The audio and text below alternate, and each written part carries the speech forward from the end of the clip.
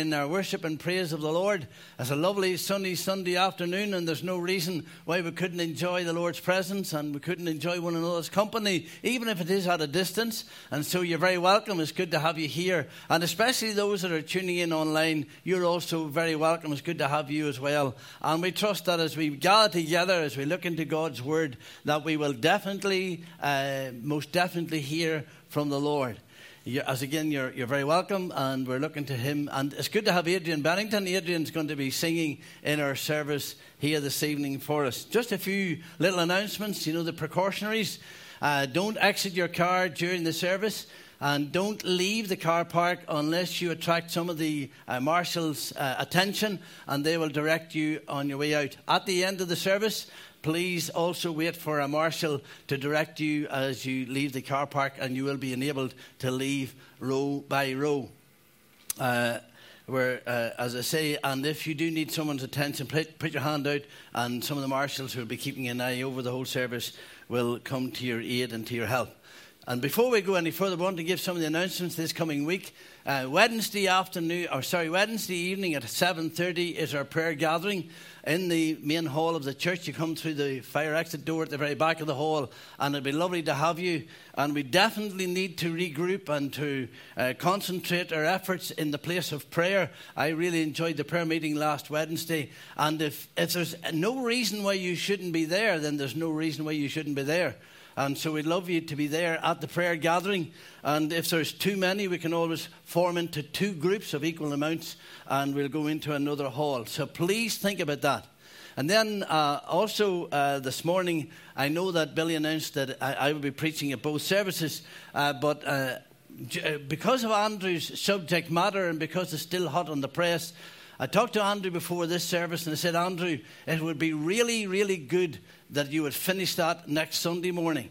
And so Andrew is going to take the 10 o'clock and the 11:30 service. I will lead both of those services, but Andrew will bring the second part of the message, which I felt and totally agree with everything that he said, which I felt was very, very necessary for us to understand. It was good teaching, and I believe it's very necessary we understand what God's Word teaches on a lot of these subjects. So Andrew will be on at 10 o'clock, 11:30. I will be at both of those services to lead them, and then I'll be preaching next Sunday, and I'm going to look at Samson. The Lord impressed that upon my heart there this afternoon about Samson, how he lost the fire. And there may be those that have lost the fire over this COVID-19. Of course, that would be the devil's plan anyway, that you'd lose the fire, that you'd lose the impact, the impulse, the dynamic of your faith. The devil wants to rob you of your testimony. The devil wants to rob you of your belief and your confidence and your assurance. And we're looking a wee bit, I believe the Lord has impressed upon my heart today that we look at the subject of Samson, how he lost the fire. Now, that mightn't be the final title, but that is certainly the direction that we're going. And I trust that you will make that a matter of prayer next Sunday evening here at 5 o'clock in the drive-in at the Ulster University car park here. Before we go any further, before we want to worship the Lord, let us bow together in prayer. Let's pray and commit our gathering to the Lord. Our Father, we do know that it is so easy to lose the enthusiasm, the fire, the dynamic of God in these days. Lord, we have so much to attract our attention, so much to worry us, so much to create anxiety within our hearts, and we can lose the focus. We can lose the desire that we have through that loss of fellowship, that loss of responsibility, that loss of accountability, that effect, Lord, that taking our eye off the ball really has upon us. And so, Father, we pray that we in this gathering today might regather, might regroup, and might refocus our eyes and our attention on the Lord. Grant, O God, that as we minister, as Adrian ministers in song, Lord, as we look into your word, as we look at the prodigal's father this evening, Lord, as we consider its truth and your truth to our hearts, grant, Lord, that we might be very conscious this afternoon of God's hand upon us. We bless the Lord for the ministry of the Holy Spirit, who takes the word of God and illuminates the page and causes us to see the truth. Our Father, we're asking for miracles this afternoon here. We're asking, Lord, for a dynamic that cannot be mustered up by man or man. We're asking, Lord, for the dynamic of the Holy Spirit to visit every car, to come to every individual, Lord, to drop into this car park. And grant, O God, that we might hear from heaven. Father, we pray your blessing upon us. We commit it to you, Lord. This is not our work, this is your work. And Christ is our Savior, and we rejoice and worship at his feet. We thank you for that wonderful message of the gospel. And we pray, O God, that our hearts will rejoice as we unite together here in worship and praise. In Jesus' mighty name. And everybody said, amen. Well, we're going to sing our first song. And it's number 2 in your songbook. I will sing the wondrous story of the Christ who died for me. And I want this song sung about 10 times at my funeral. I will sing the wondrous story. Oh, it's a wondrous story. So let's really sing your hearts out. And Adrian is going to help me along. I will sing the wondrous story of the Christ who died for me. How he reft the realm in glory for the cross of Calvary. Yes, I'll sing the wondrous story of the Christ who died for me. Sing it with the saints in glory, gathered by the crystal sea. I was lost, but Jesus found me, found the sheep that went astray, raised me up and gently led me back into his narrow way. Days of darkness still may meet me, sorrow's path I oft may tread, but his presence still is with me. By his guiding hand I'm led. He will keep me till the river rolls its waters at my feet. Then he'll bear me safely over, made by grace for glory meet. Yes, I'll sing the wondrous story of the Christ who died for me. Sing it with the saints in glory, gathered by the crystal sea. Amen. Another song that I've been singing over and over in my heart for quite some time now is number 26 in your songbook. Dear Saviour, thou art mine. How sweet the thought to me. I did neglect to announce that if you are coming to the services next Sunday, 10 o'clock you have to book through Tommy McClernon, and for 11:30 you book through Andrew and send him a text and he'll get you included. I have noticed something, and I want to mention it to you. Some people are holding back just to give others a little bit of an opportunity. We're not really getting a true picture of those who really want to be at church with that. And so if you want to come next Sunday, not saying and guaranteeing that you'll definitely get in, but if you want to come to church, then you send your name or seek to book in. And if there's an overlap, maybe we'll have to send a few texts out to say, can't fit you in. But please don't be leaving it to every other Sunday, because we'll not get a true picture of those who want to be in church, because we're thinking as we plan our forward plan for the church. So you book for 10 o'clock through Tommy McClernon, and then you book with Andrew at for a 11:30 service in the church. Dear Saviour, thou art mine. Isn't it wonderful to be able to say he's my Saviour, isn't it? Isn't it wonderful to have that testimony that he's mine, mine? I know thou art mine. It's not a hope so, it's not a guessing game, but he's absolutely sure that he's your Saviour. Dear Saviour, thou art mine. How sweet the thought to me. Let me repeat thy name and lift my heart to thee. Mine, mine, mine, I know thou art mine. Saviour, dear Saviour, I know thou art mine. Thou art the sinner's friend, so I thy friendship claim. A sinner saved by grace, when thy sweet message came.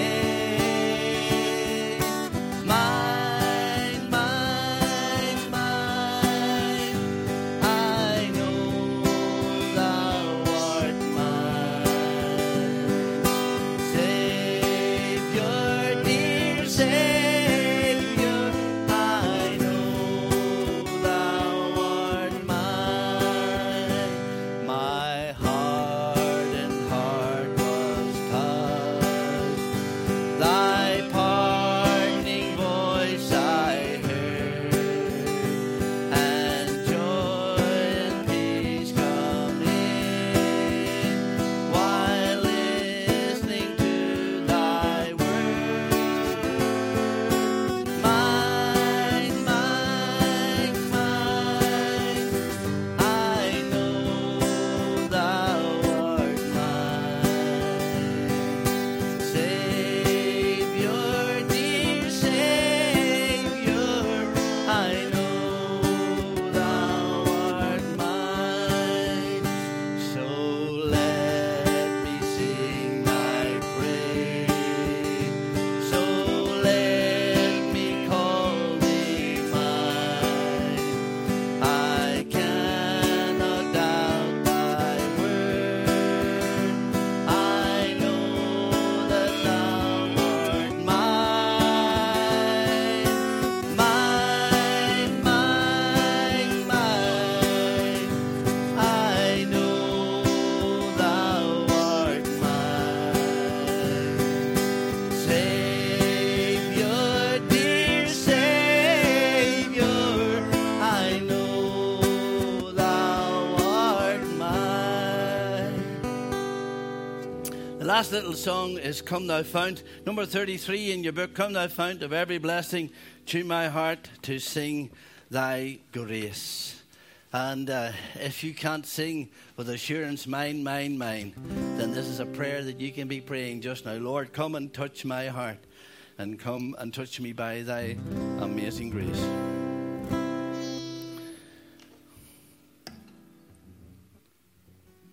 Thanks, Adrian, for helping me out. Appreciate it very much. It's not one of the ones that I am familiar with. Well, yeah, help me out, and you can learn on it. You can learn on the hoof. All right.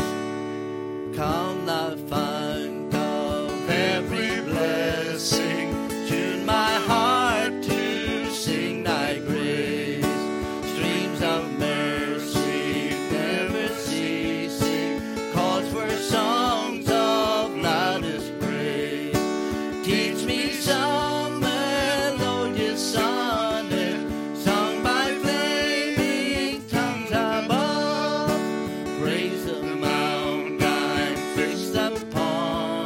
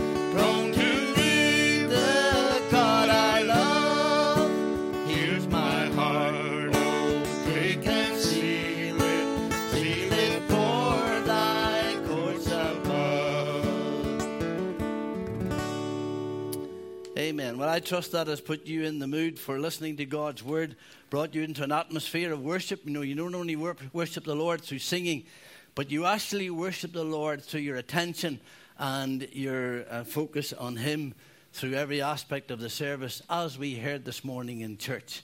Now, I know that Adrian is like Lazarus. He's sick and then he's not expected to recover, but he recovers. And I just say we're here as long as the Lord wants us here, Adrian.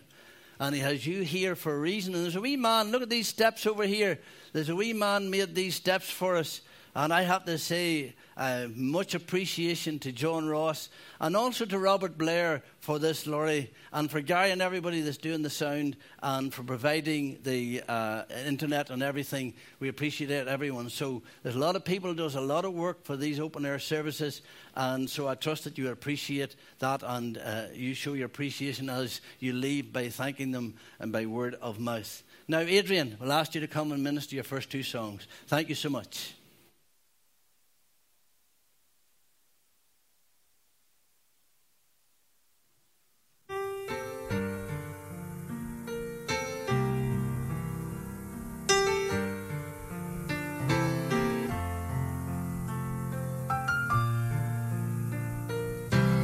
Empty and broken, I came back to Him, a vessel unworthy, so scarred with sin.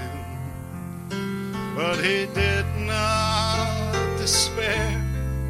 He started over again, and I bless the day He didn't throw the clay away.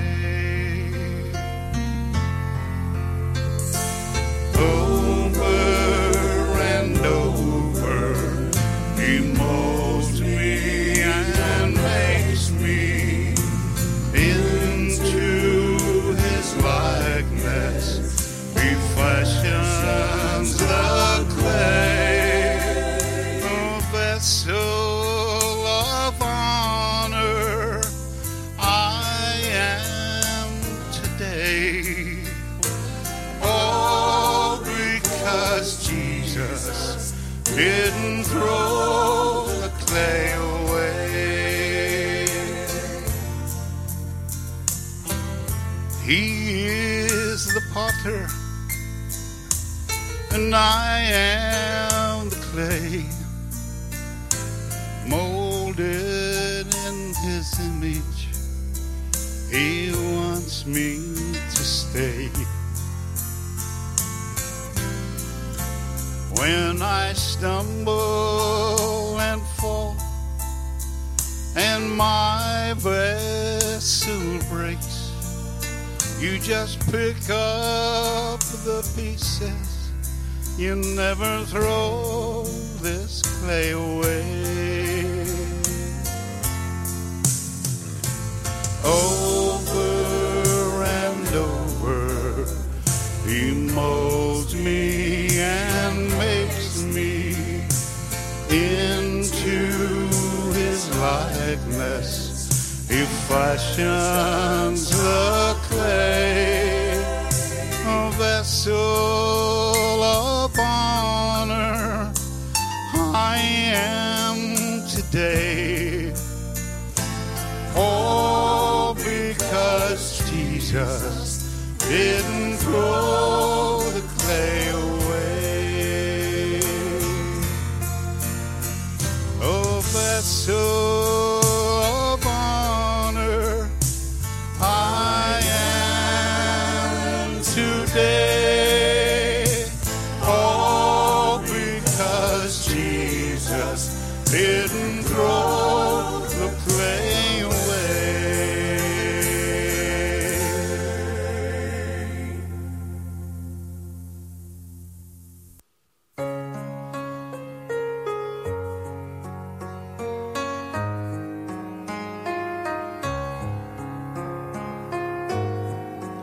I hear Thy welcome voice that calls me, Lord, to Thee. for cleansing in thy precious blood that flowed on Calvary. I am coming, Lord, coming now to thee. Wash me in thy blood that flowed on Calvary. Though coming weak and vile, thou dost my strength assure. Thou dost my vileness fully cleanse, till spotless all and pure. I am coming, Lord, coming now to thee. Wash me in thy blood that flowed on Calvary.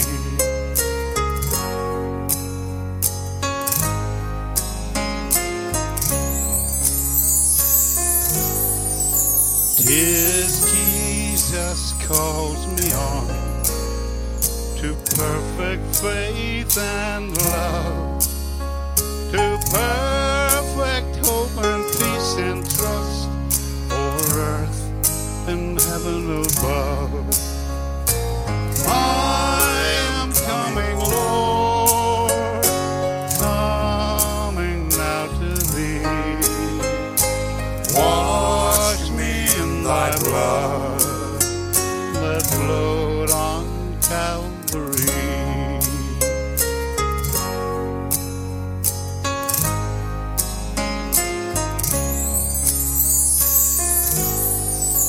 All hail atoning blood, all hail redeeming grace, all hail the gift of Christ our Lord, our strength and righteousness.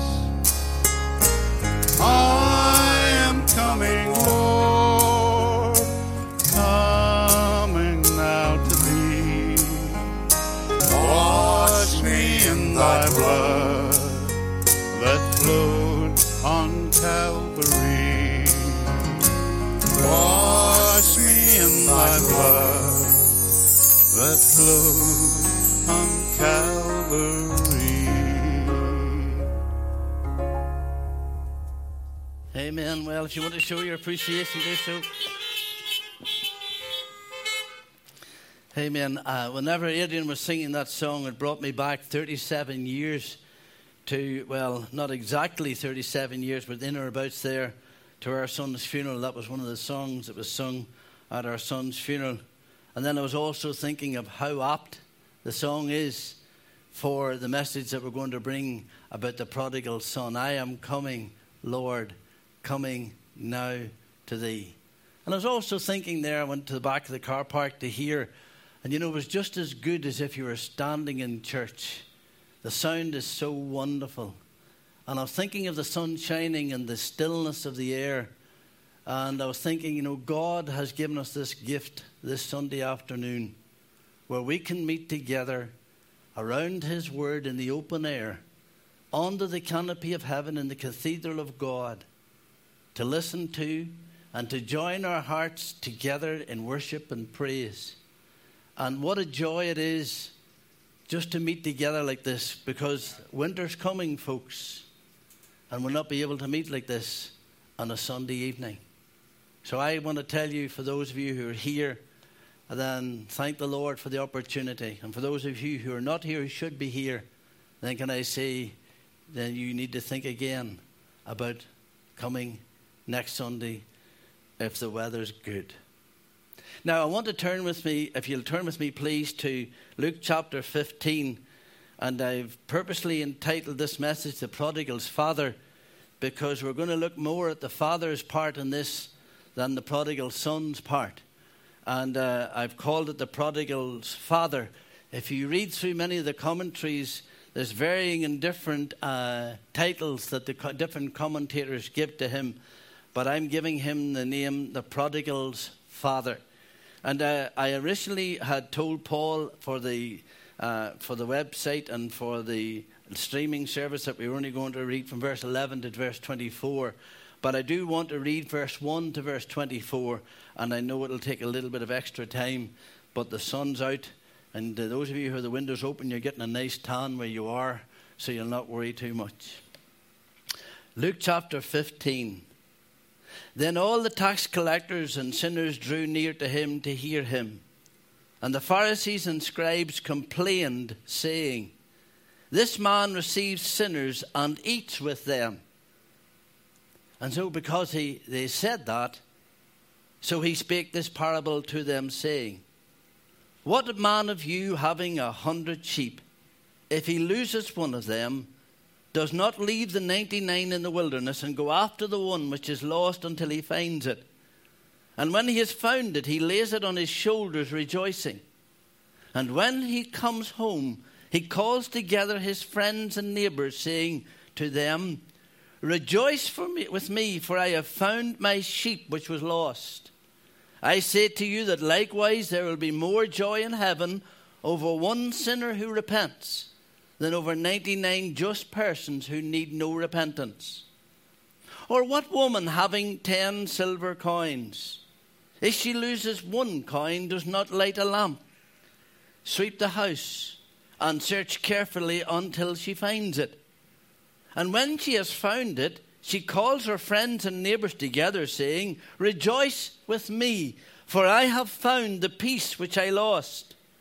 Likewise I say to you, there is joy in the presence of the angels of God over one sinner who repents." And then he said, a certain man had 2 sons. And the younger of them said to his father, "Father, give me the portion of goods that falls to me." And he divided them his livelihood. And not many days after, the younger son gathered all together and journeyed to a far country, and there wasted his possessions with wasteful, extravagant living. But when he had spent all, there arose a severe famine in that land, and he began to be in want. Then he went and joined himself to a citizen of that country, and he sent him into the fields to feed swine. And he would gladly have filled his stomach with the pods that the swine ate, and no one gave him anything. But when he came to himself, he said, "How many of my father's hired servants have bread enough to spare, and I perish with hunger? I will arise and go to my father, and will say to him, 'Father, I have sinned against heaven and before you, and I am no longer worthy to be called your son. Make me one like of your hired servants.' And he arose and came to his father. And when he was still a great way off, his father saw him and had compassion, and ran and fell on his neck and kissed him. And the son said to him, 'Father, I have sinned against heaven and in your sight, and am no longer worthy to be called your son.' But the father said to his servants, 'Bring out the best robe and put it on him, and put a ring in his hand and sandals on his feet. And bring the fatted calf here and kill it, and let us eat and be merry. For this my son was dead and is alive again. He was lost and is found.' And they began to be merry." Let's pray together. Our Father, we thank you for your inspired, infallible word. We thank you, Lord, that everything that was uttered by the mouth of God and inspired by the breath of the Spirit is inspired and is truth. We thank you for the stories that Jesus told. Thank you for the spiritual truths that were contained in these stories. Our Father, we pray that the gracious Holy Spirit will give us the ability to comprehend that truth today. What God the Father would have us understand of his person, of who he really is. And Father, we pray that you'll glorify your Son in this car park. Defeat every strategy of hell and every demonic power. And grant, O God, that we will truly rejoice. God moving in this car park to the glory of your Son, the Lord Jesus. In his name we pray. Amen. Now you will have been taught at Sunday school that a parable is an earthly story with a heavenly meaning. We do great disservice to the parables to try to build our doctrines from parables. Normally in a parable, Jesus has one main truth, one key truth that he wants us to comprehend from that parable. Why did Jesus tell this parable? Well, way back in verse 1, the Pharisees were questioning the fact that Jesus was reclining and eating with sinners. And so as a consequence, Jesus launches into 3 very quick parables that were addressing the attitude of those Pharisees. So it's an answer to their questions that they never asked. They were merely making a criticism of the Lord Jesus. Now the Pharisees professed to know God, but they didn't really know him. Their religion and their practice was an unforgiving, merciless, and hopeless religion. And their view of God was perverted, distorted, and twisted. Can I ask you, as you listen to my voice here this afternoon, what is your view of God? Do you have a very shallow view of who he is? Do you have a distorted view of who God is? Do you have a full-orbed view of our gracious Heavenly Father? Well, they had a perverted, distorted view of who God was and his forgiving nature. So Jesus, in response to their perverted thoughts, launches into these 3 parables. And when he's teaching us, we need to be careful not to read too much into them. It doesn't matter how they got lost. He doesn't address that question. It doesn't matter why. It doesn't address the question why they got lost or how lost they became. What does matter to the Lord Jesus is that they were found. Someone said of this trinity of parables, they teach us just 3 things. We need God. We need God. We need God. Loss, seeking, finding, and celebrating are common threads found in these 3 parables. They illustrate the part that our God, the Father, plays in their recovery. They illustrate the joy of the Father over one sinner that repents. Man is a lost soul and needs to be found by God before hell finds him. And they teach that God goes to great lengths and great depths and great cost to find these lost articles. These 3 parables tell us of a questionable desertion, a relentless search, and a painstaking, patient wait on a return. And heaven has not ceased to seek for the lost of humanity. There is a relentless and urgent search for lost men and women. We also learn that God views every one of these lost articles as his possession. Every one is lost, but he regards them as his possession by creation. Made for his glory, but lost to his glory. When Jesus said to Peter, or to the Pharisees, you are of your father the devil, he meant we are displaying characteristics of the one that's influencing us. Remember, Jesus said to Peter, get thee behind me, Satan. Everyone and every man and woman was born into this world for one purpose, and that is to glorify God and to live for him. To live in close relationship, and every lost soul is regarded as a lost soul that belongs to the Father. And I want to tell you today, dear men and women, whether it's in the car park, whether it's listening in the grounds around us, or whether it's those that are listening online, you belong to God. You rightfully belong to him. But all we like sheep have gone astray. We've turned everyone to his own way, and the Lord hath laid on him the iniquity of us all. These parables also tell us of the value that every soul is to God. Look at the sacrifice Does it not seem reckless that he would leave the 99 and go and search for the one? And yet God was willing to lay aside to seek for that one lost soul. There's not one that is any less value than the other. The value that God places upon fellowship, emphasized by the risks and the lengths that God is willing to go to recover us. The answer to the Pharisees, he receives sinners and he welcomes them. The fact that Jesus was eating with them illustrated restored fellowship. You are valuable to God, and you're as valuable to God as any other. It doesn't matter if you deliberately strayed away. The reality is you matter, and there is no price that God was not willing to pay to see you redeemed and restored into fellowship with him. God doesn't want to hear your excuses. You can blame your upbringing, you can blame your circumstances, and you can blame your background all you like. But that is not what God is interested in. God will require of you in the last day why you've deliberately preferred to stay lost to him. And look at the scrutiny the lost coin represents.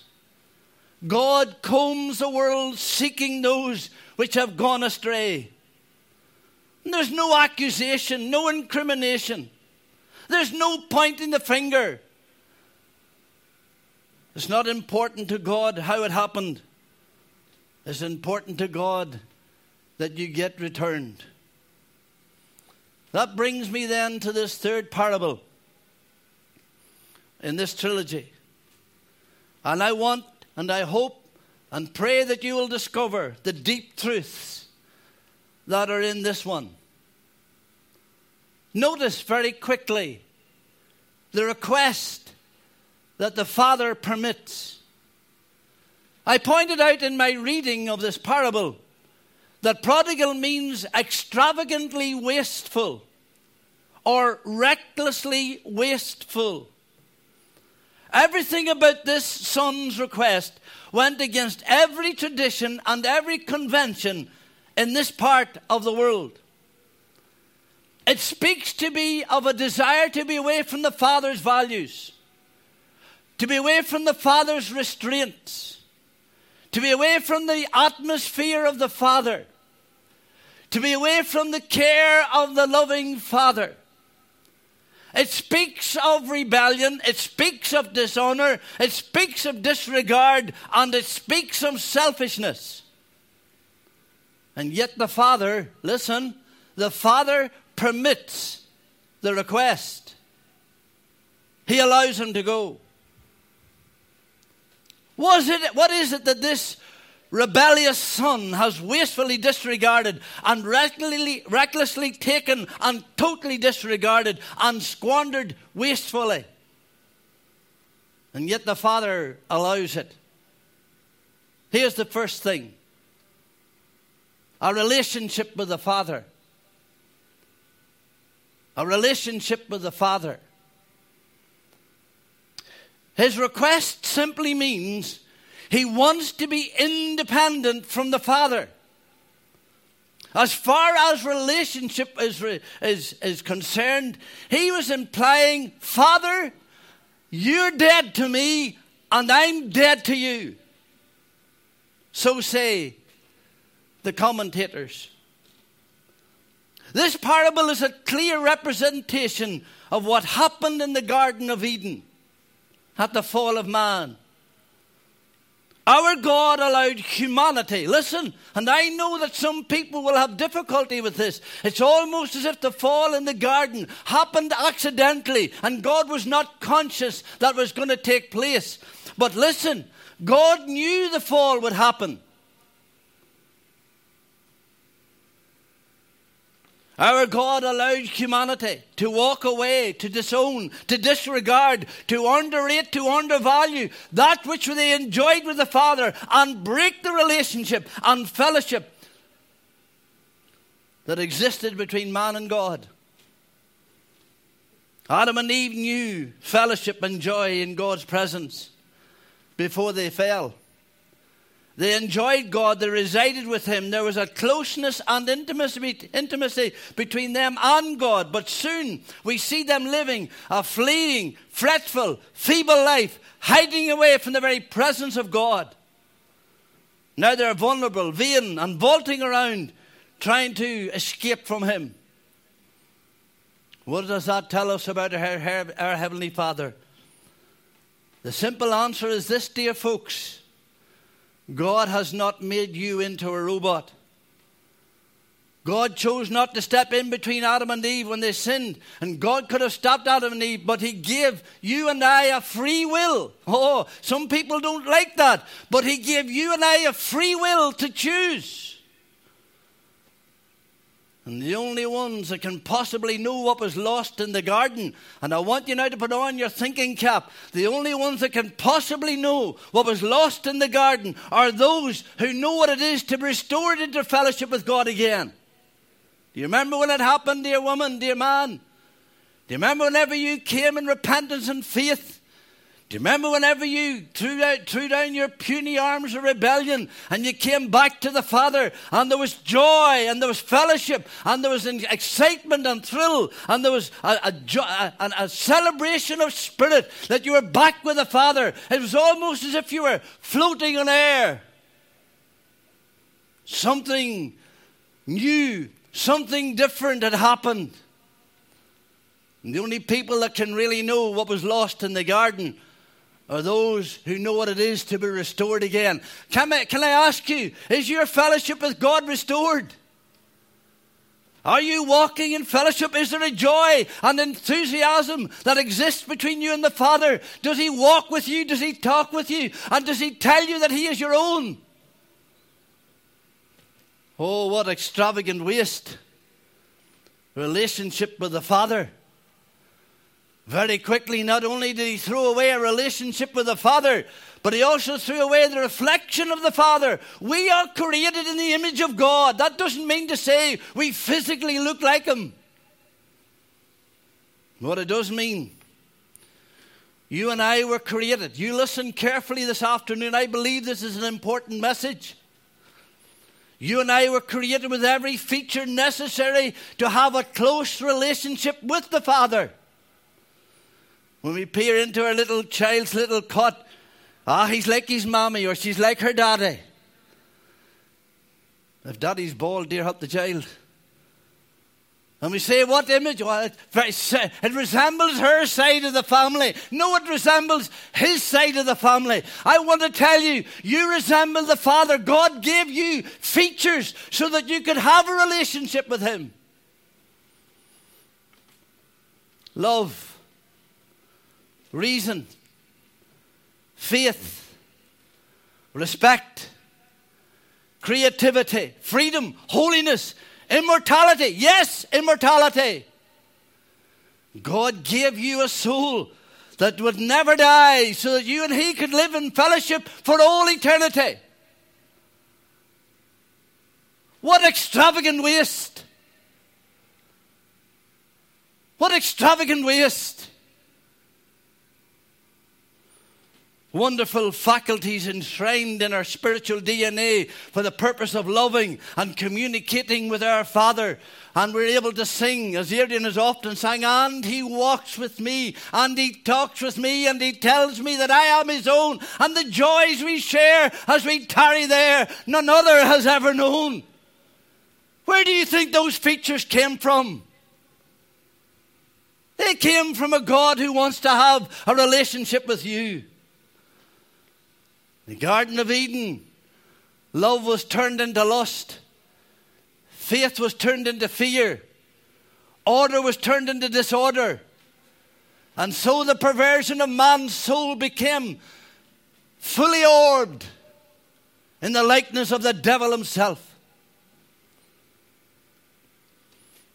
And we know by the actions of Adam and Eve after their rebellion what really had taken place. Pride, shame, deception, lies, arrogance, from which we are now reaping the ugly maturity in our day and in our generation. What an extravagant waste. The third thing that he extravagantly wasted was this: the revering of the Father. I said earlier on in this message that you and I were created for one purpose, and that was to have a relationship with God. And man's chief end is to glorify God and enjoy Him forever. But man glorifies self and enjoys sin. God gave us life, and He redeemed you, my dear soul, so that you could pick up the pieces of that broken life and begin to glorify Him again. The reality is we glorify ourselves and our achievements. We parade around so full of pride and self-aggrandizement, with the attitude that I'm the most important creature on earth and everything else and everyone else is inferior to me. Remember, sin is not only what you do. Sin is what you don't do. And to give you another little bit of doctrine and theology, there are the sins of commission, the things that you do that are wrong. But there's also the sins of omission, the things that you ought to do that you don't do. That's every bit as wrong. The early Apostles' Creed went something like this: we have done those things which we shouldn't have done, and we've left undone those things which we ought to have done. Isn't that what the world does today? Isn't that what we see humanity doing today? Isn't that what we see and not how we see them living? Man will do anything to get away from God. They deny His reality, making up all sorts of philosophy to avoid owning up to His being. Man has sought to argue God out of existence, arguing for the non-existence of God. The truth is that man doesn't want to face a holy God. He's happy to live a lie. It alleviates his conscience. And here's how it goes: no God, no sin. No sin, no accountability. No accountability, no judgment. No judgment, no hell. Now think. When you hear the gospel, you have a choice to make, a decision to make. And God will not make you or force you to make the right choice any more than He denied the prodigal son to make the wrong choice. He will not buttonhole you. God will listen now. God will let you reject the gospel, as multitudes do today. As Jesus said, few there be that find it. Broad is a gate that leadeth to destruction, and many there be which go in thereat. Could God stop them? Of course He could. God chooses not to, because God gave you and I a free will. And God will let you drive out of this car park. God will let you turn off the TV screen or your mobile phone or your iPad, and He'll turn you over to something more ear-itching for you to listen to. But God will not override your free will. There'll not be one soul in heaven wishing he wasn't there. God will let you come to a meeting, hear the truth, and require you to choose ye this day whom ye will serve. That's the first thing we learn. There's a request that He permits. And I would love to take more time on that particular one, but time beats us. Notice the return the Father awaits. Look at verse 20 of the passage that we read together. Look at verse 20. And he rose and came to his father. There's that wonderful word, but. But when he was still a great way off. There might be a soul here today, or listening to the recording, or listening online. And there might be a soul, and there's a little urgency growing in your spirit. And you know you've wasted and squandered extravagantly a life that could have influenced your children, dear Father. A life that could have influenced your daughters, dear mother. A life that could have influenced your classmates, dear sir. A life that could have been so much more valuable. But no, you choose to neglect, to reject. Oh, you thought there'll be plenty of time later on. But now, there's a sense of squandering. There's a sense of regret. There's a sense of mourning within your soul. Oh, I wish I'd given them more. The Father sees you afar off. He sees that change of mind. He sees that return. Oh, very little it might seem, but when he sees, what does he do? Oh, he runs.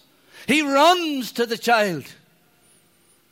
I want you to hear this, dear soul. Don't think for 1 minute that God doesn't care.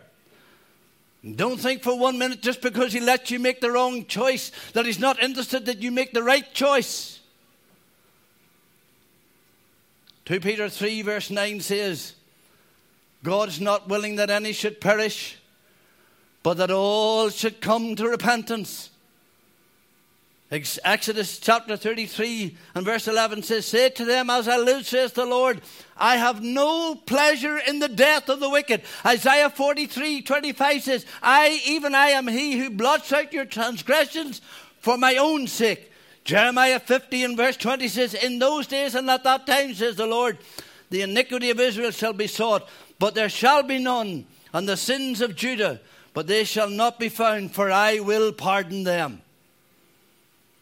The Father's not caught out. He's not slumbering at home watching the television.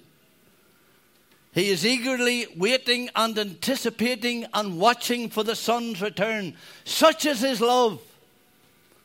Such is his grief. Such is his deep feelings for this prodigal son who extravagantly wasted all that he could have used for the glory of the Father. And I don't know how long the son was away, but the Father was watching him when he turned the corner and came over the hill.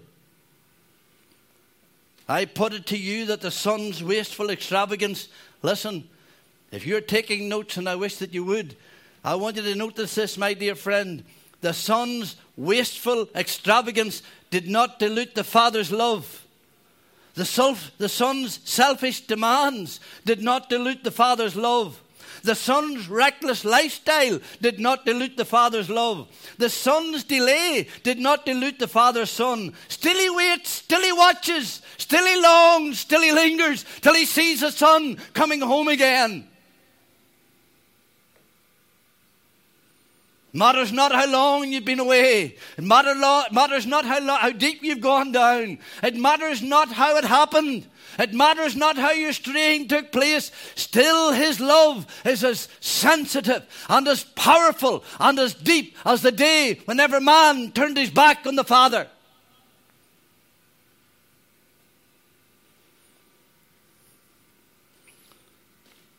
One commentator prefers to call this parable the grieving father, because it tells more about the Father's heart than the Son's. Our Heavenly Father's heart grieves for every lost soul. He waits and watches for their homecoming.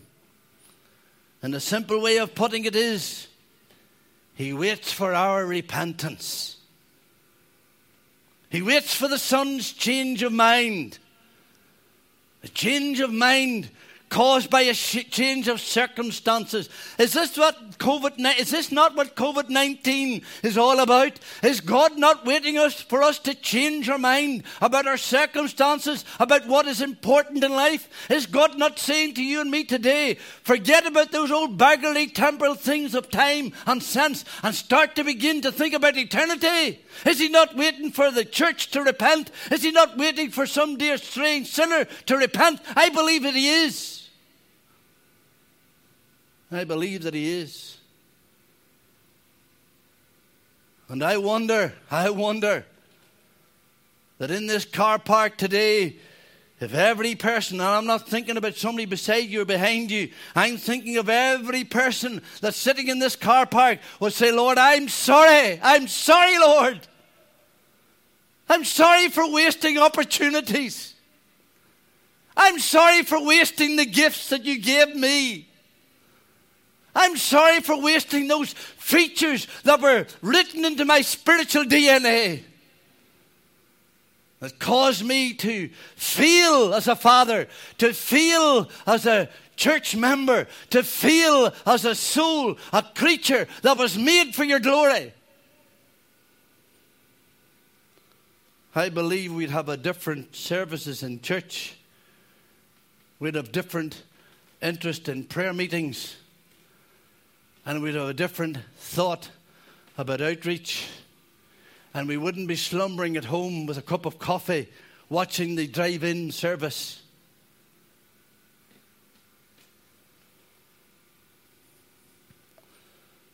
You know the message that Jesus intended here? He says, everybody that repents. As the Pharisees were questioning his integrity, his authority, and his authenticity, he was saying every soul that changes his mind and has a change of heart is welcomed back into the friendship and the fellowship of the Father. What was Jesus' first message? Repent, for the kingdom of heaven is at hand. And the truth is, my dear soul, that the Son came to a place in his heart that he needed to come back to the Father. Review and repent is the message. Mind you, I think when he would have loved to have eaten the husks that were given to the pigs, and maybe he already had tried a few husks of the pigs. And the very fact that Jesus uses pigs and husks means that's what God thinks of our own human attempts to be right with God. Ho, everyone that is thirsty, come to the waters. And you who have no money, come buy and eat. Yea, come buy wine and milk without money and without price. Why do you spend money for that which is not bread, and your wages for that which does not satisfy? Listen carefully to me, says Isaiah. Eat what is good, and let your soul delight itself in abundance. Seek the Lord while he may be found. Call ye upon him while he is near. Let the wicked forsake his way, and the unrighteous man his thoughts. And let us return to the Lord, for he will abundantly pardon. I wish I could write that message on every heart. He will abundantly pardon, as we'll see in a moment. Take a good hard look at your life from where you are now. And see, is that life of yours glorifying the Father? And if it's not, repent. And return. And receive. And rejoice. Here's the third thing. The reception that the Father hosts. This is the only time the Father doesn't answer prayer for this boy. Or should I say, this is the only time that the Father doesn't grant the Son's request. The Son's request is this: make me as one of your hired servants. He didn't even say, make me as one of your slaves, because in those days, a slave was known as to be an extended member of the family. But a slave, a hired servant could be dismissed at any time.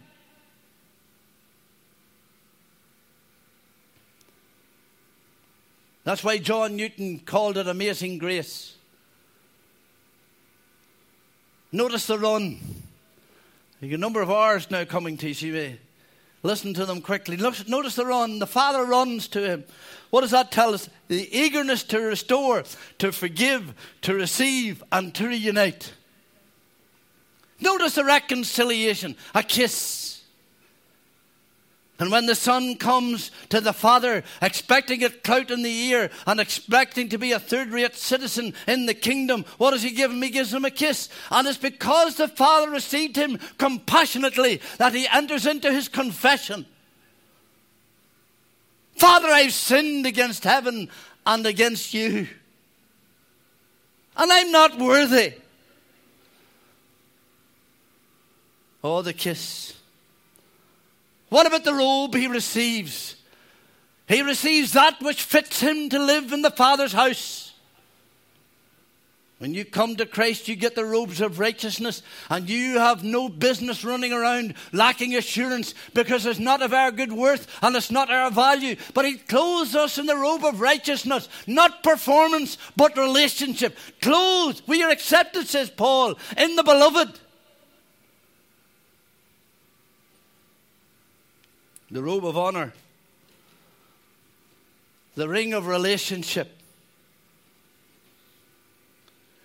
The ring signifies sonship. As I said, he's not a slave and he's not a hired servant. He becomes a son. As many as received him, to them gave he right to become the sons of God. What about the royal shoes? That's how one commentator says. The royal shoes speak of freedom. Freedom within the Father's house. To possess and own again that which he had lost. To take his rightful place to be part of the family. God was in Christ reconciling the world to himself, and hath committed to us the ministry of reconciliation. The reception that the Father hosts.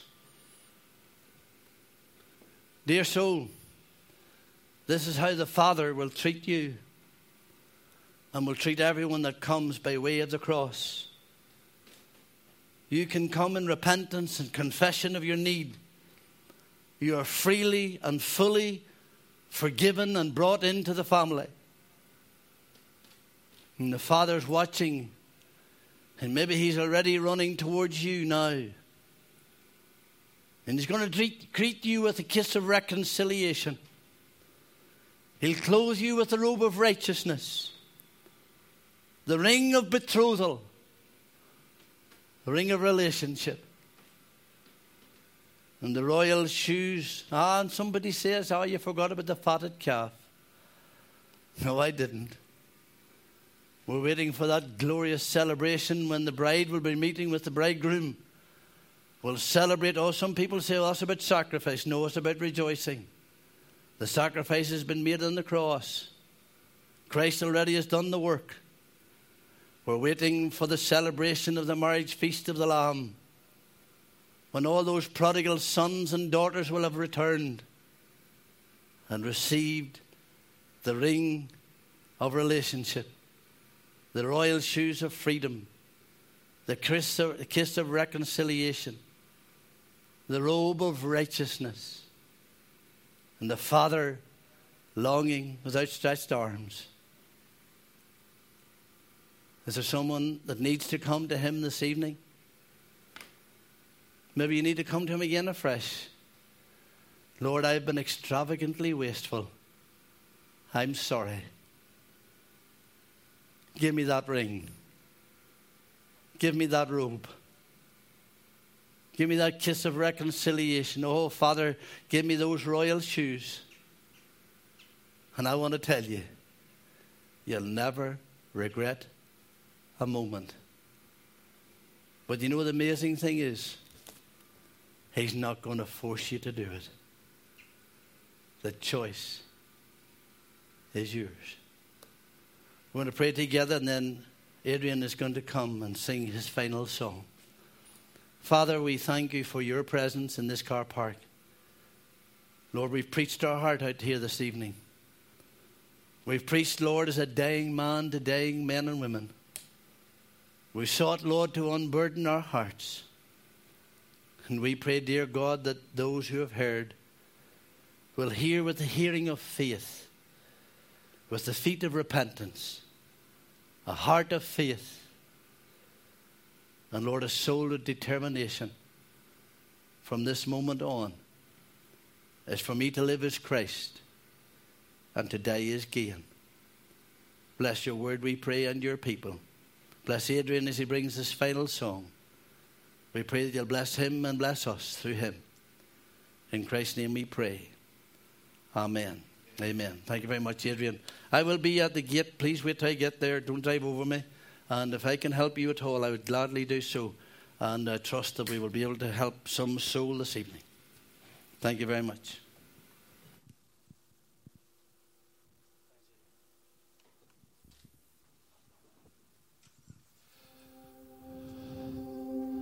That's a bit of refreshment for us all, eh?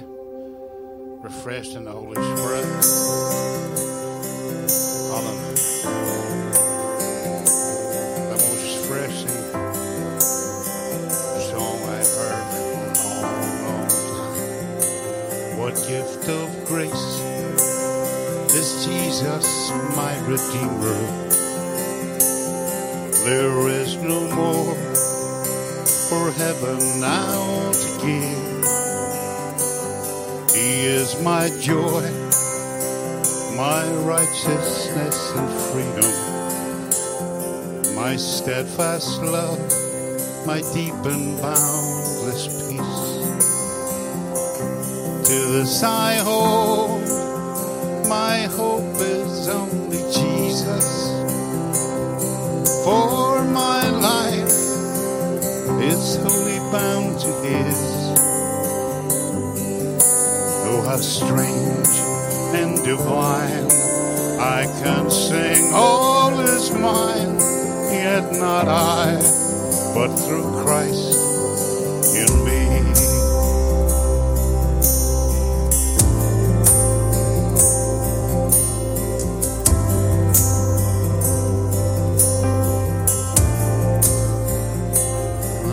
It is dark, but I am not forsaken, for by my side the Savior, he will stay. I labor on in weakness and rejoicing, for in my need his power is displayed. To this I hold, my shepherd will defend me.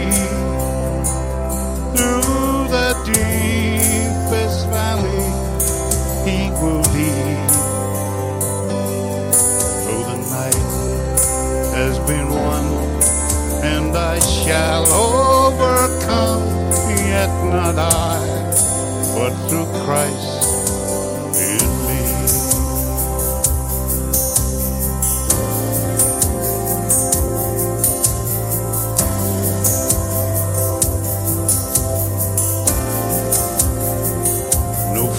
I dread, I know I am forgiven. The future's sure, the price it has been paid. For Jesus bled and suffered for my pardon, and he was raised to overthrow the grave. To this I hold, my sin has been defeated. Jesus now and ever is my plea.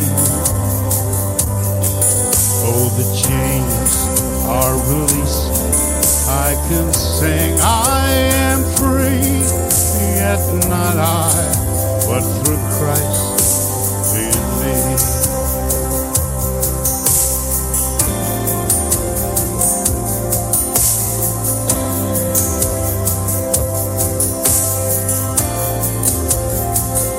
With every breath, I long to follow Jesus, for he has said that he will bring me home.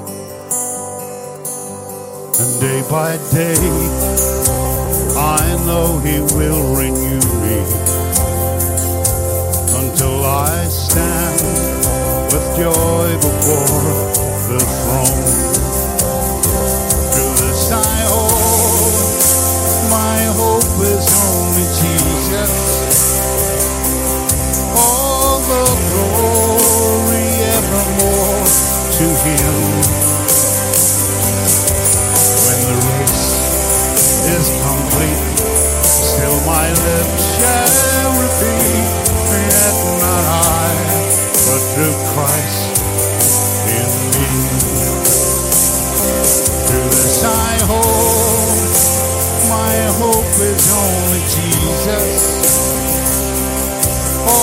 the glory evermore to Him.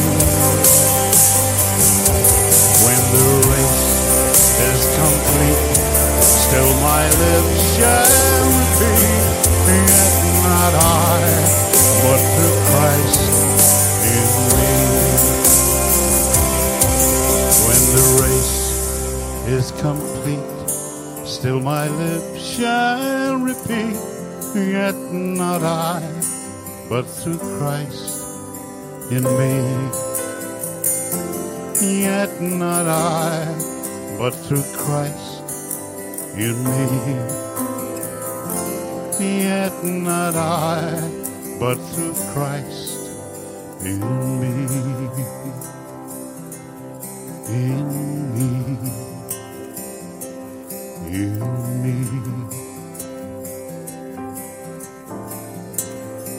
And all of us